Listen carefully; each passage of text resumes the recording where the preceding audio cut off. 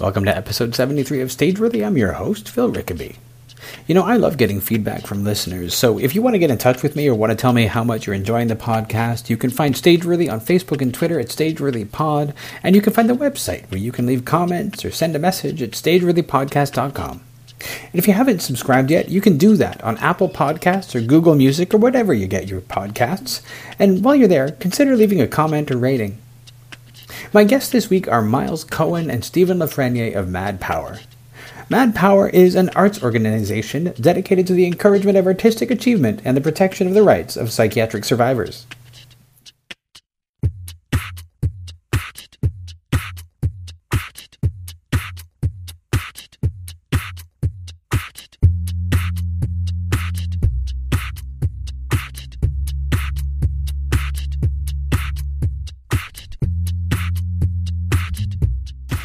Well, why don't we start with what you guys are doing? You've got Stephen LaFreniere, Myles Cohen. Mm-hmm. What's the project? Can you tell me a little bit about that? Well, the company itself is called Mad Power Theatre, mm-hmm. which is Myles' brainchild, and he asked me to come on board and help put it together. So Myles is a prolific writer, and he'll talk about that, but he has a lot of plays that he wants to produce. Okay. So I had already been working on a piece and an idea of Pantalone auditioning for King Lear. Okay. And because I have an older brother and a mother who's entered dementia, and I'm the guardian now, they're both in long-term care. So I wanted to play with the idea of Pantalone on the verge of full onset dementia, wanting to hang on to his faculty, so he proves himself by auditioning for King Lear. So while Myles and I were talking about the production, he had his show El Magnifico, Too Dumb to Stay Down, and so we decided that would make a good introduction to the company. I would co-direct his piece, and he would direct my piece, and we would help each other in terms of that. So we'd present two solo pieces. That would sort of give an idea of the kind of styles that we have, and present the company. But Myles can talk about the background of what germinated Mad Power. Yeah, I'd love to hear about that. Okay, I'm a psychiatric survivor, and I remember one time. That means I've been diagnosed with mental illness, and they call it survivor because it's kind of laughingly, but seriously saying you survived the psychiatric system. And I remember one doctor, when I was hospitalized a few years ago, says, "I don't like you calling it survivor. That implies we're trying to kill you." And I said, "Well, that'd be fine if you guys would stop doing that." But okay, that's tongue-in-cheek. But I mean, there's a great deal to be said for the psychiatric system. And there's a great deal of flaws, and a lot of people suffer hugely, and some people die, maybe not as the result of the system or the system not being. It's in a state of evolution, you know, considering that people were chained against a wall 100 years ago, and now, you know, there's significant growth. So. Anyways, I was first trained as a mime, and I had a BA in theater, and I went to professional acting school, and then I worked for a couple of years. But in the middle of my training for professional acting school, I suffered a breakdown, and I was brought back to Montreal eventually after walking around. With two garbage bags, you know, dropping out of my friends, driving them crazy like I was becoming. And I was hospitalized in Montreal General, diagnosed schizophrenic right away. And then later in my 30s, I like to say I was paroled or got a lesser sentence of bipolar, and then even lesser sentence of OCD with possibly manic episodes. So I've been in and out of hospital for 40 years, but I've also pursued a career. I've done solo mime shows. I've worked for Second City Touring Company. I've done a fair amount of theater, and somehow managed never to be taken away in the middle of a show. Once in a hiatus at Second City, which it would be Second City, I was with a touring company.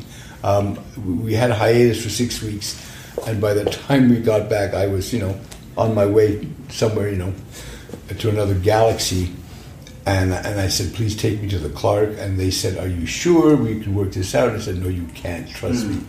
So that's the only time. But other than that, I've been able to navigate a career, as a mime, as a clown, and in theater. Now, I had a significantly horrific episode about 25 years ago, which is dealt with in some of my plays, where I jumped off a bridge, broke my back in 3 places, and ended up in a group home. And everybody was ready to put me in a nursing home until my friend, now my wife, took me to this genius in Oakville of a psychiatrist, and he said, oh, no, not a nursing home, this guy can heal. So it then became an odyssey of 10 years of healing, never thinking I'd ever get back on stage. But then there's Workman Arts, which I don't know if you're familiar with. Workman Arts is part of CAMH. A psychiatric nurse named Lisa Brown 30 years ago noticed how well people felt after they had little performances for each other on the ward. So she started Workman Arts and is now a thriving arts company, fine arts acting in Toronto, with 300 members. We have a film festival every year called Rendezvous with Madness. I got sent to Amsterdam in a play, blah, blah, blah. So my occupational therapist said, oh, you should try Workman Arts after about 10 years of healing. I joined. Much to my surprise, I was back on stage. Much to my surprise, I was teaching again. I was the last one to figure this would happen. So then after a while, I started writing my experiences, and to make a long story, even a short story even longer than I'm making it, I got the idea of starting my own company, and Steve and I had worked together many times before my jump and even after my jump.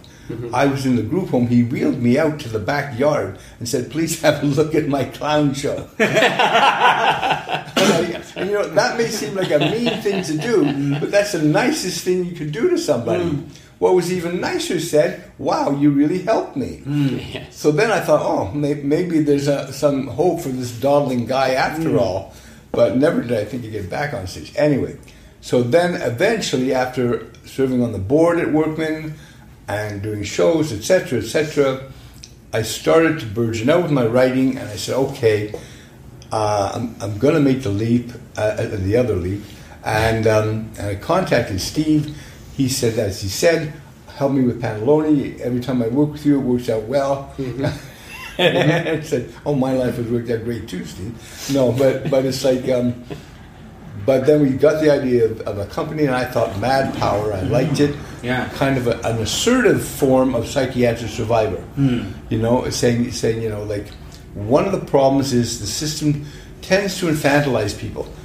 Now, it's not a fault, but you have to empower people. So our mandate would be to empower people through the arts and to do professional work and to train survivors professionally and do outreach and stuff like that. Hence, Mad Power, not the Southland, the South of Ontario gave birth to Mad Power, not the Blues. So that's it. I guess that's the end of the interview. No. One question that I just, I've known Stephen for a number of years, so I'll talk to Stephen in a little bit, but sure. I'm curious about, were you always writing, or is that a relatively recent Well, thing? I tried to write before I got sick, and it wasn't really interesting. I didn't have anything to say. Then I tried to write while I was sick, and it was even unintelligible. But the combination of recovering and writing proved to be actually my doctor, Dr. Bhattacharya, he was so wise and kind. he let me email him first ideas, thoughts, and I'd say to him, "Did you look at these things?" And my wife would say, "Oh, Miles, he pushes the delete button." Because he's got patients, they send him all manic patients and all kinds of stuff. Dr. Batticelli said, no, I don't push the delete button. And he kept commenting on my work. Mm-hmm. Like I read essays about psychology, essays about this, short stories. And then finally one time I sent him a play, and he said, emailed me back. He usually didn't email me back. He'd tell me in the next session. But he emailed me back and said, "Miles, this is good." Mm. And then in the next session he said, one thing, theater, film, TV, the linchpin is a good script. Mm-hmm. So just keep churning them out. Yeah. And I started to, and then thanks to Workman getting me back on stage, and I workshopped some of the work, and I swear, I did not expect this at all. Mm. And so now I'm. So I know I was always writing, but it wasn't very good. Except as a kid, like all kids, we had a reel-to-reel tape recorder, mm-hmm. and I produced my own comedy shows. Mm-hmm.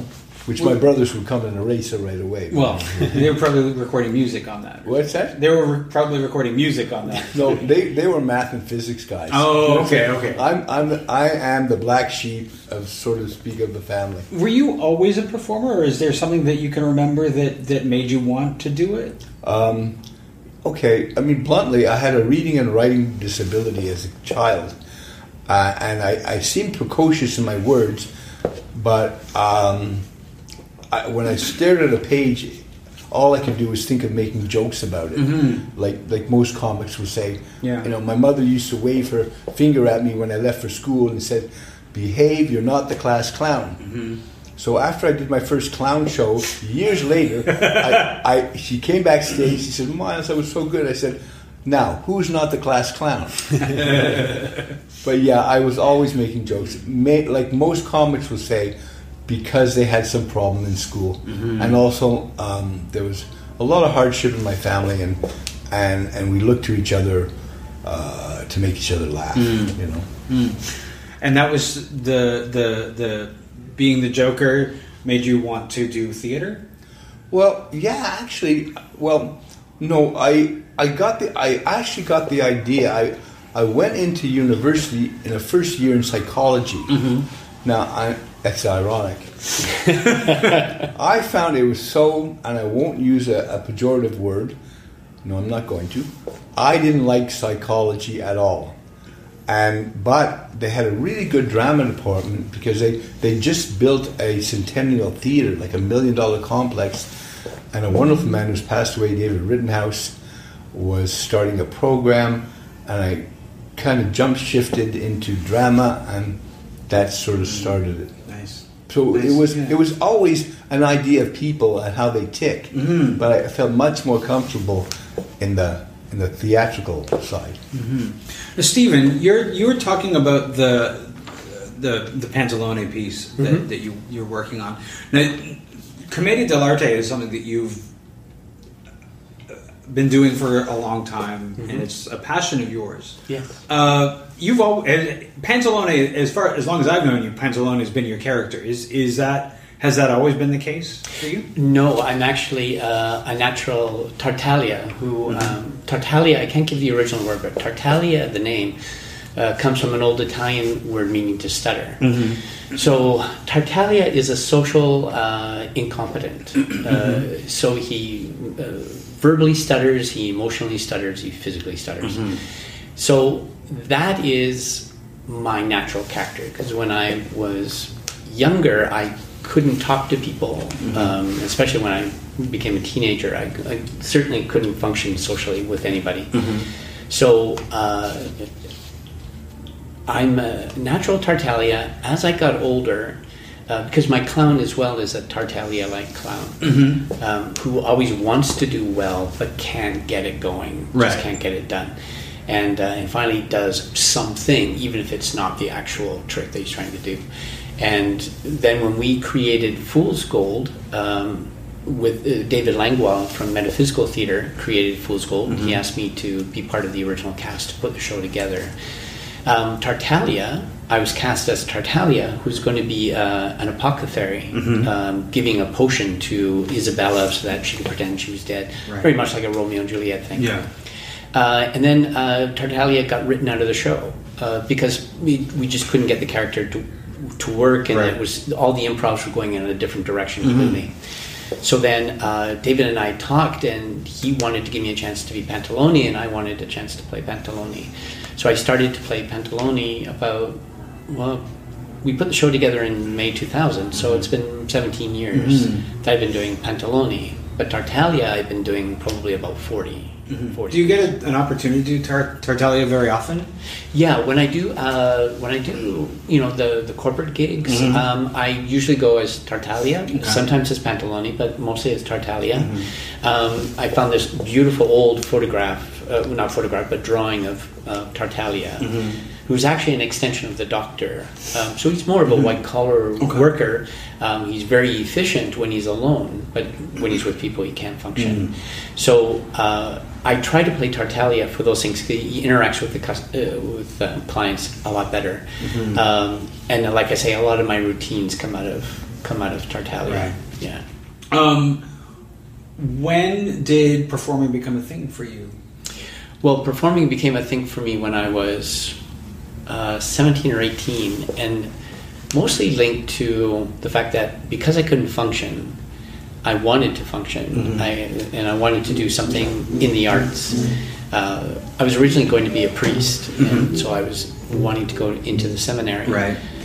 So when I was a kid, apparently I used to walk along the aisle imitating the priest. So I would actually walk around the church pretending to be incensing people, and I used to do little play masses with my brothers and sisters when I was a kid. So I was always doing things that lent myself to performing. So I started out wanting to be a playwright, took playwriting, but couldn't get anything written. So I decided to take acting to get a technical perspective of writing, so I could know what stage left, stage right was. And then I discovered that I was starting to come alive a bit and coming out of my shell. But I still didn't like talking to people socially. And I saw somebody doing mime, and it clicked for me that if I could express myself and still not have to talk to people, that'd be really cool. Okay. So I made up my mind, because I'm a stubborn guy at heart, just like, okay, I'm going to be a mime. And I met Christopher Newton when he was doing the Count of Monte Cristo at the Vancouver Playhouse, where I was living at the time. And somebody introduced me to him, and I said, yeah, I want to be a mime. He said, oh, you have to go to Paris and study at Jacques Lecoq School. So I went to École Jacques Lecoq, got kicked out, came back, finished my studies in Toronto.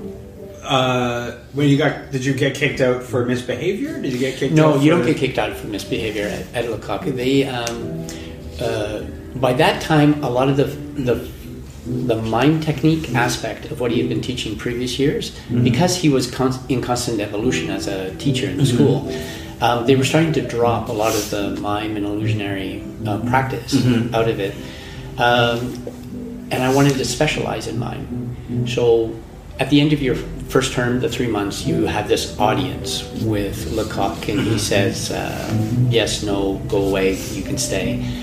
And he said, well, in these 3 months, the teachers don't think they know you. Some teachers think you're great for the school, and other teachers don't think you're going to make it. So what do you want to do? And so I told him of mime, and he said, go talk to the other teachers, and we'll see what they say. So I talked to the other teachers, and they said, well, we're not a mime school.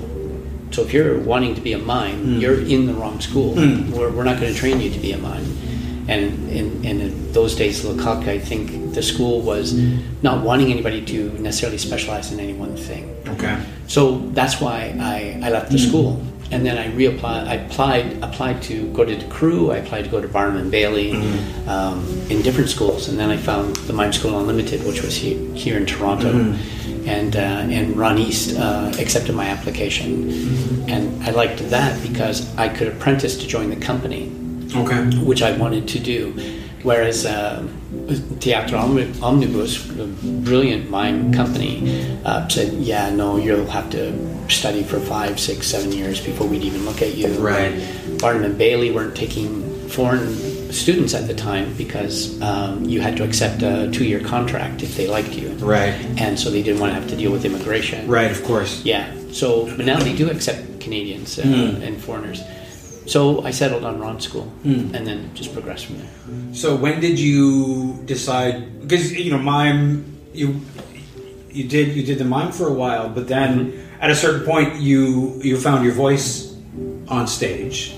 I found my voice on stage largely through teaching because I had equal vocations of wanting to teach and wanting to.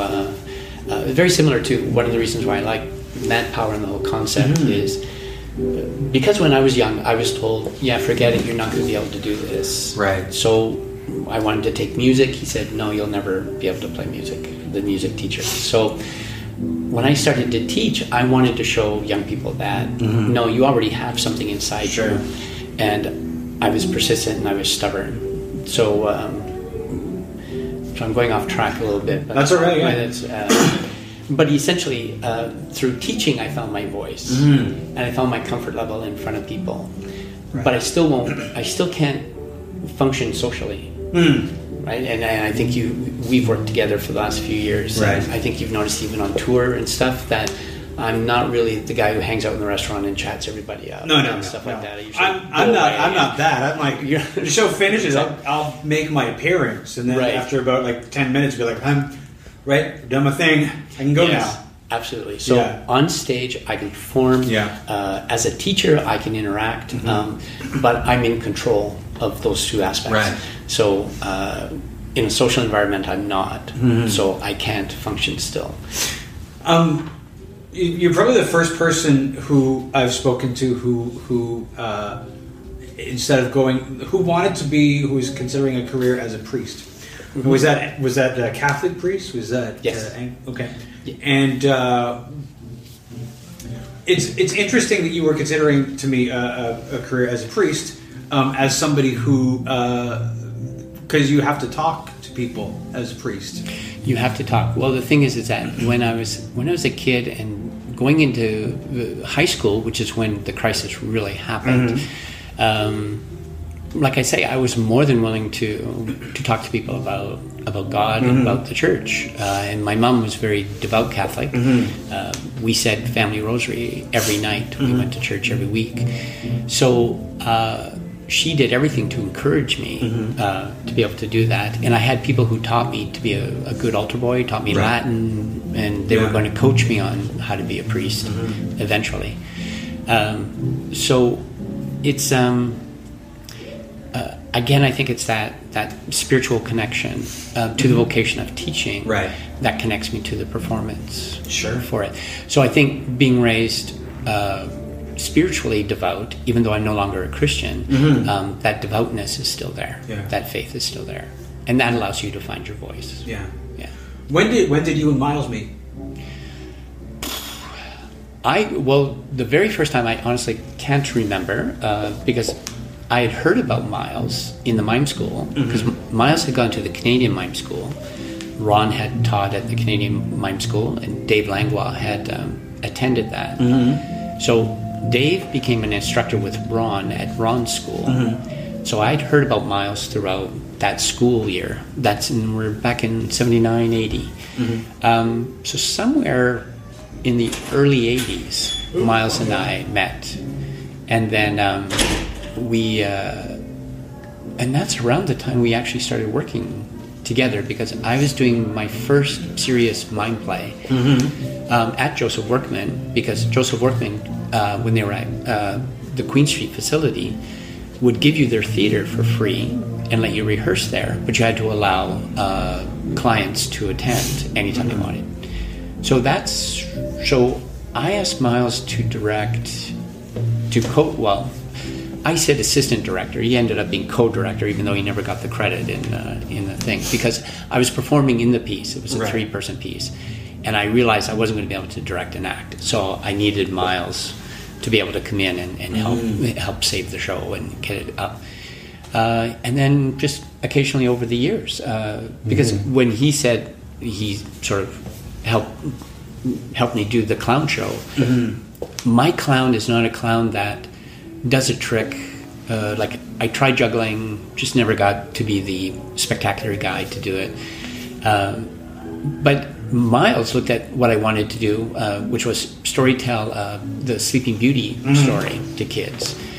And he said, fine. He just totally dismantled everything I did and just from scratch said, okay, you're going to tell a story, so let's just go with that.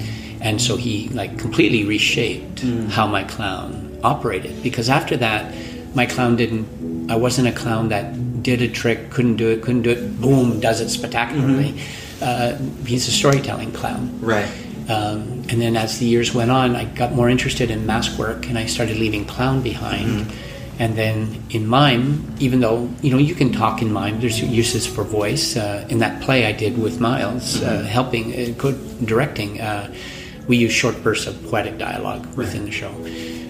So I started then getting more interested in mask work and taught for a while. So I actually haven't performed any serious mime probably in 15, 20 years almost. And Keystone's work, the silent movie image, is as close to sort of the pantomimic work that I used to do as I've gotten in a long time. And it was that's why it was very exciting to work with you and Keystone. Because it's a wonderful form of theater, and it puts me back in touch with that thing. But I grew very tired of the illusion and the myths, even though I'd spent most of my teaching trying to smash that myth. You can't, it just won't break out of the people's minds. So, and the other thing is, I was creating pieces way too big for my ability to produce. So I've never written solo stuff. I have like 2 solo pieces in 40 years. Pantaloni will be like maybe the 3rd or 4th solo thing. So I was writing for 5, 6, 7 cast members, 10, really large pieces. And that's one of the reasons my mime company didn't get off its feet, is because we just financially couldn't produce the kind of projects I wanted to do. So I had to find another direction to go. It's interesting what the limitation of saying to yourself, this is a piece for one person, can force you into. Like the limitation. I mean, there are limitations to theater, budgetary, and everything else. But the more limitations you put on, you're forced to be more creative and to get to the point where you're like, all right, this is only one person does this, and then you have to create the thing. And it's even for mime in particular, it appears to go even deeper than that, in the sense that when I was realizing, look, I'm never going to write solo stuff, but there's no reason why I can't do a solo show. And so I asked Miles, and I asked a few other mimes, can you write something for me? So I figured, well, people have writers write things for them all the time, so do actors, so why not as a mime? And one of the feedback reactions I got was, yeah, great. And then after a while I was like, no, because see, I write for myself. These are personalized things. I don't think I can write for you. And I found that a very strange predicament to be in. And so I found myself just trying to follow formats of other guys. Like one of them, Bob Berkey, is a wonderful clown, a famous American clown, and I saw his one-man show, and a lot of it was talking to kids about mime. And so in trying to balance performing mime and just wanting to demonstrate it, I came up with a show called The Mime Who Couldn't Be Silenced. And it was a solo show where I talked to the kids about mime, where I showed them illusions and wowed them for those few seconds. And then the 2 solo pieces I had, I worked them into the show and then a bit of mask. So I managed to come up with a one-person show, but it was like borrowing and stealing from different elements as well as having my own thing. This Pantaloni piece that you're working on now, is that something that you wrote? Is it? Yeah, it's created by myself. Miles has been watching it and going, okay, well, I think it needs to go here. Or one of the really nice things about working with Miles is he listens, and for him it's like, well, this is what I'm seeing you do. This is what I'm hearing. And then his mind works wonderfully in the sense that it just like breaks up And he goes, well, you can go here, and then he'll just start going in that direction. You can go here and just start going in that direction.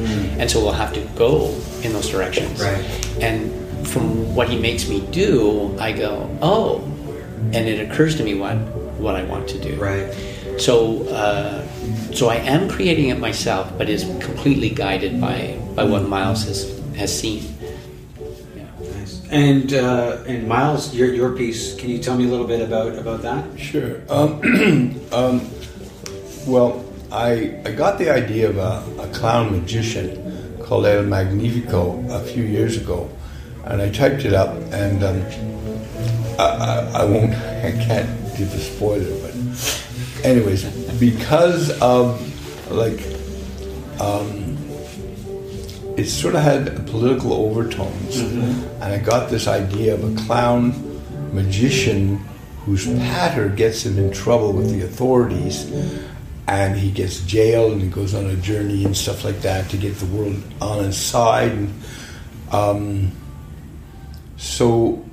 then as I was starting, I went to Steve. I said, "Here's the idea." He said, he likes it, and I liked it too. And as I started to finish writing it, I realized this clown magician is very similar to my clown that I discovered at mime school. My clown was a very much an intellectual clown. I call him Blitz. People thought it was a funny thing. It was supposed to be Blitzkrieg. Like he comes on and just assaults the audience with sound and fury. But he was the philosophical gladiator because philosophy, like Steve, and ideas were always important to me, and I liked the idea of seeing how they took shape theatrically. So I devised his first trick was the leap of faith, where in the mime school there was this balcony at the back when we did our final piece. I scurried up there, stood on the banister, and said to all the other clowns, "I'm going to perform the leap of faith. I'm a philosophical gladiator. I show ideas." And all the other clowns gather with their blankets and suitcases to catch me. And I think the legend has it I jumped, but I didn't. That's the apocryphal story I heard. I know. I didn't. Well, I think what I might have done was shimmy over and shimmy down a bit and then drop a little bit. But no, I've heard it repeated that I jumped.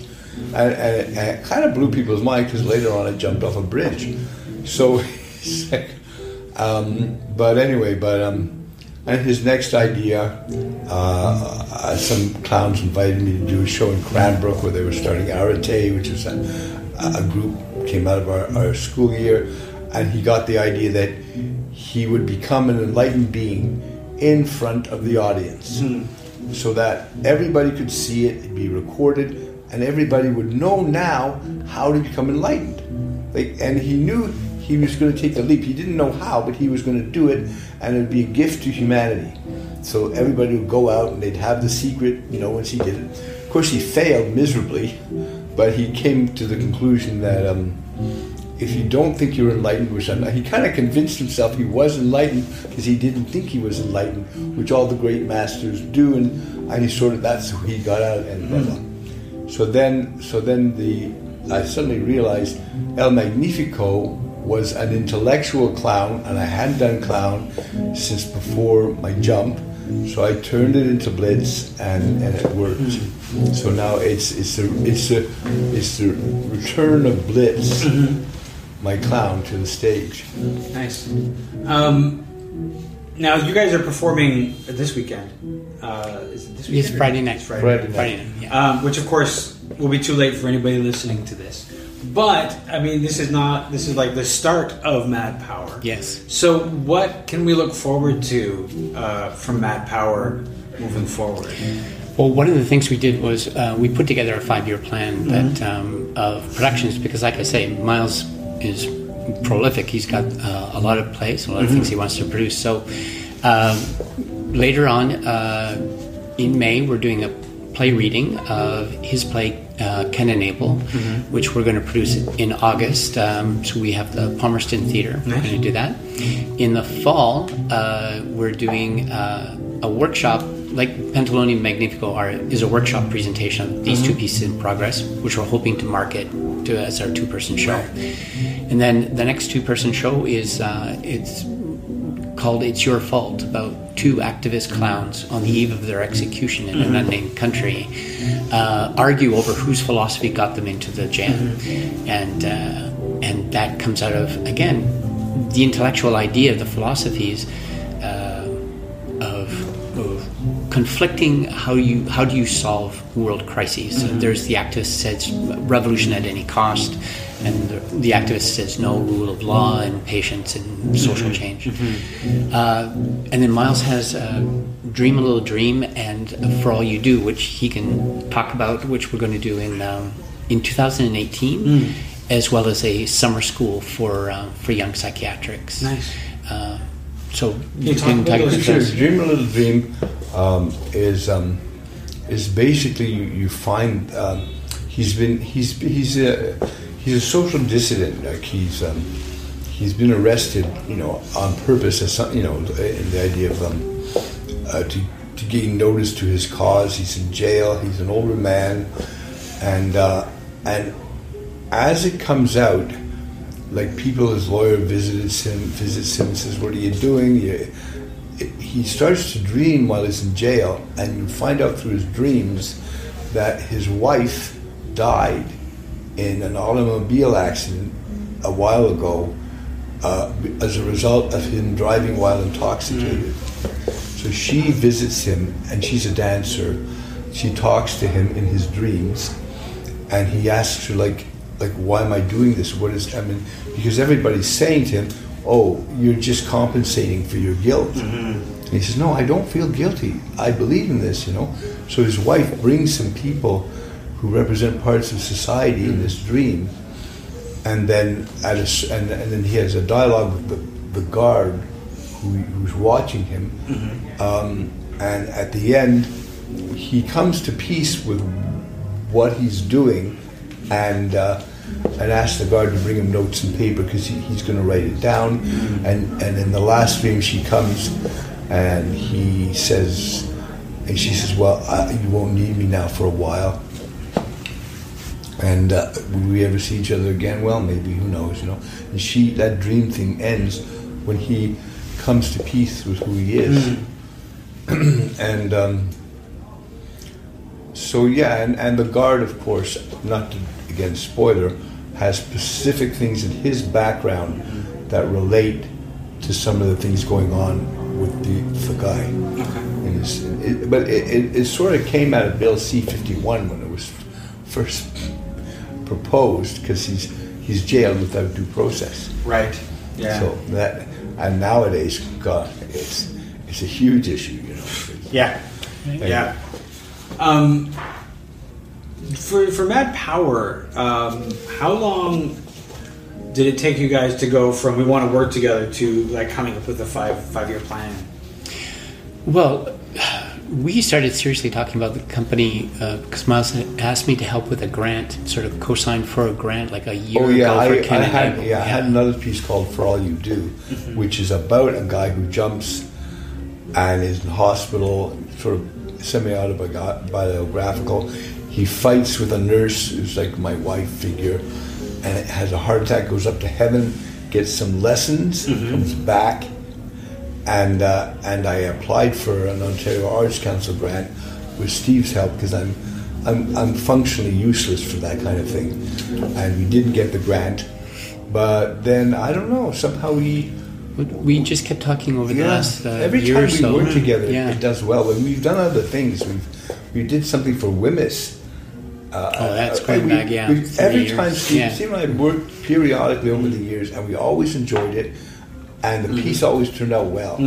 So it was kind of like, it's like, well, what's the obvious solution? Yeah. So in August, I guess October, we started talking about working on Pantalone and El Magnifico and starting the company.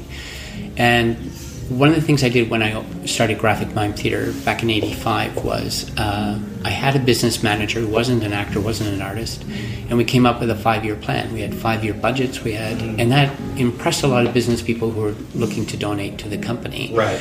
And so I said to Miles, well, you have all these plays. We should organize and find out exactly, what do we want to do over the next few years.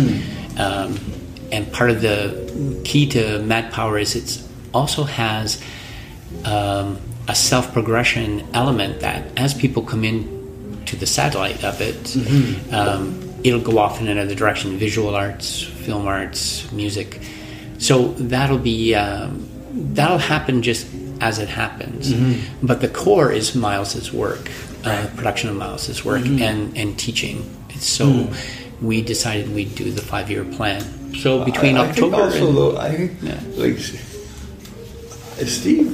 Steve is like he may have started as somebody difficult to communicate, but he's huge as a performer. Like I've always been a loudmouth in that, He's crafted himself into something really huge and solid, and I guess I'm like a frizzing thing that flies all around the room, but can be solid. But it's a perfect balance, and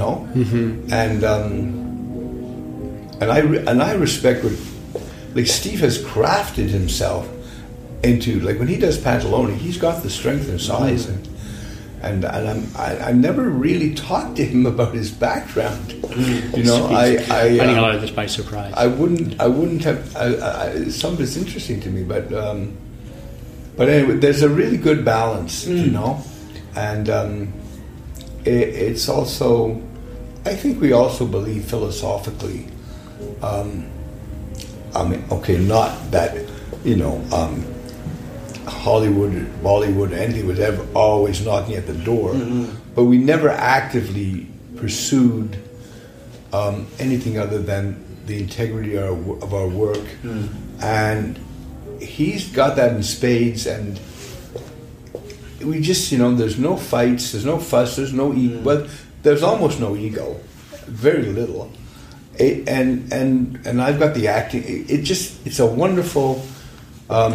It's a wonderful union, and anybody in this business, we all know we've worked with people we'd rather forget, Yeah. But and I think that's the key is that, for me, the admiration is watching Miles's mind work and just the prolificness of how the ideas come and formulate.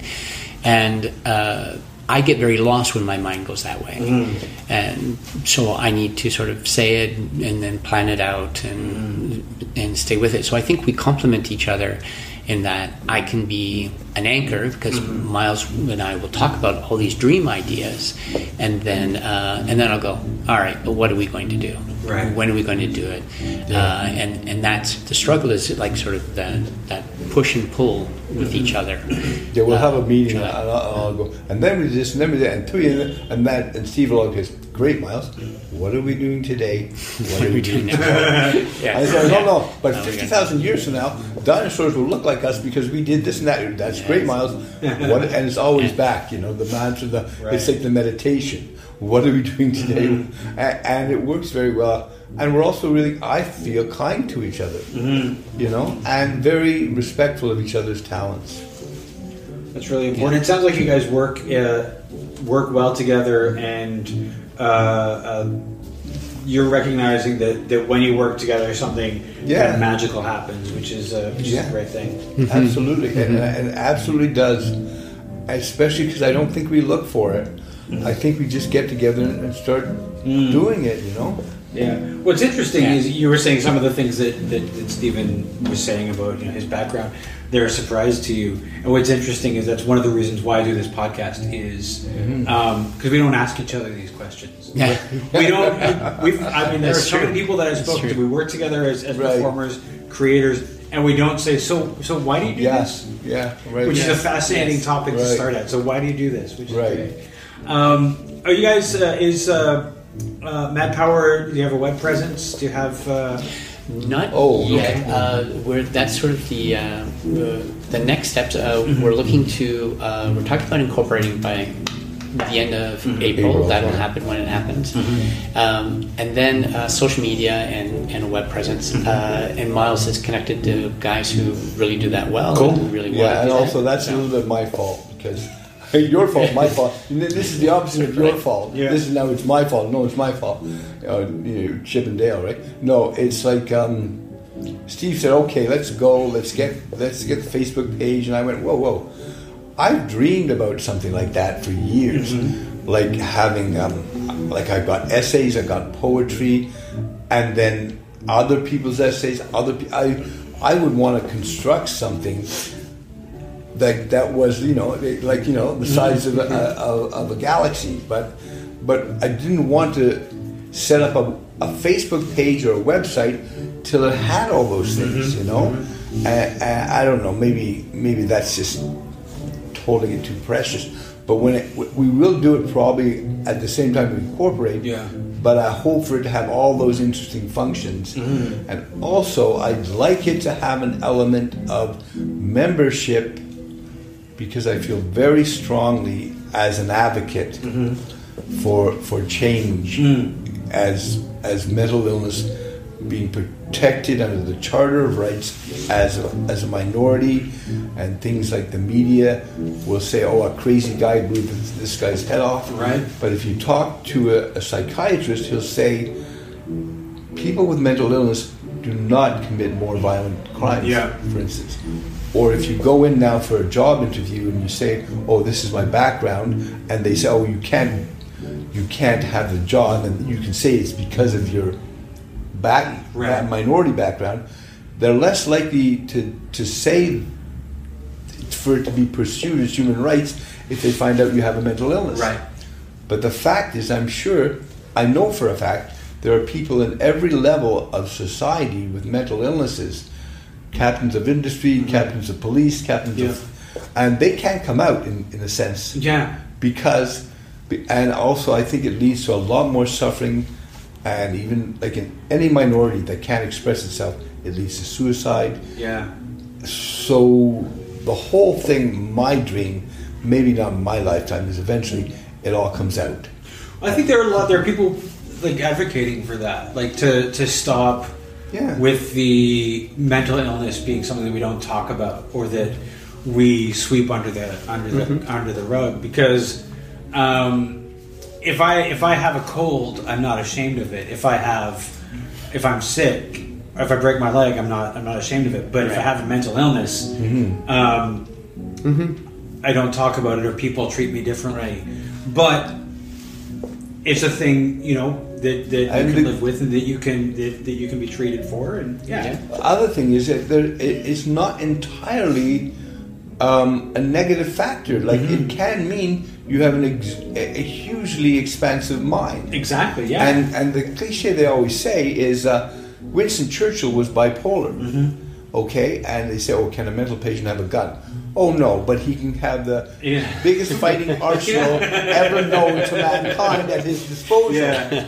And then Gandhi was depressed. And then they say Mackenzie King, you don't know if it's an illness, talked seances with his mother and ran the country that way. Yes. Yeah. And I have a friend who has something called the Hearing Voices Cafe, which I participated in at one point, and I found out that 60% of the people in the world who hear voices are quite happy with them and don't consider it a pathology.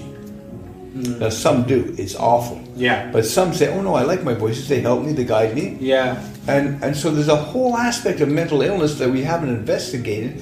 I'm not sugarcoating it. It's awful. Yeah. But it's not necessarily as negative a thing as we think of it, and it certainly is a negative if you hold it down and nail it down, and it's not spoken of. Well, the media has portrayed mental illness in some pretty horrific ways.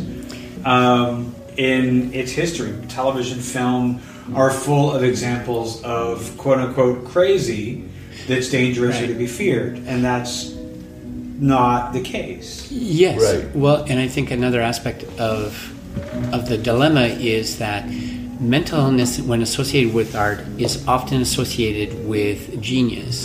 So we point to genius artists, whether it's Jackson Pollock or Robin Williams, who is brilliant, even though he had suffered from depression for years. So we go, oh yeah, if you're mentally ill and you're brilliant. But the fact is that one of the targets of Mad Power is to produce professional work on a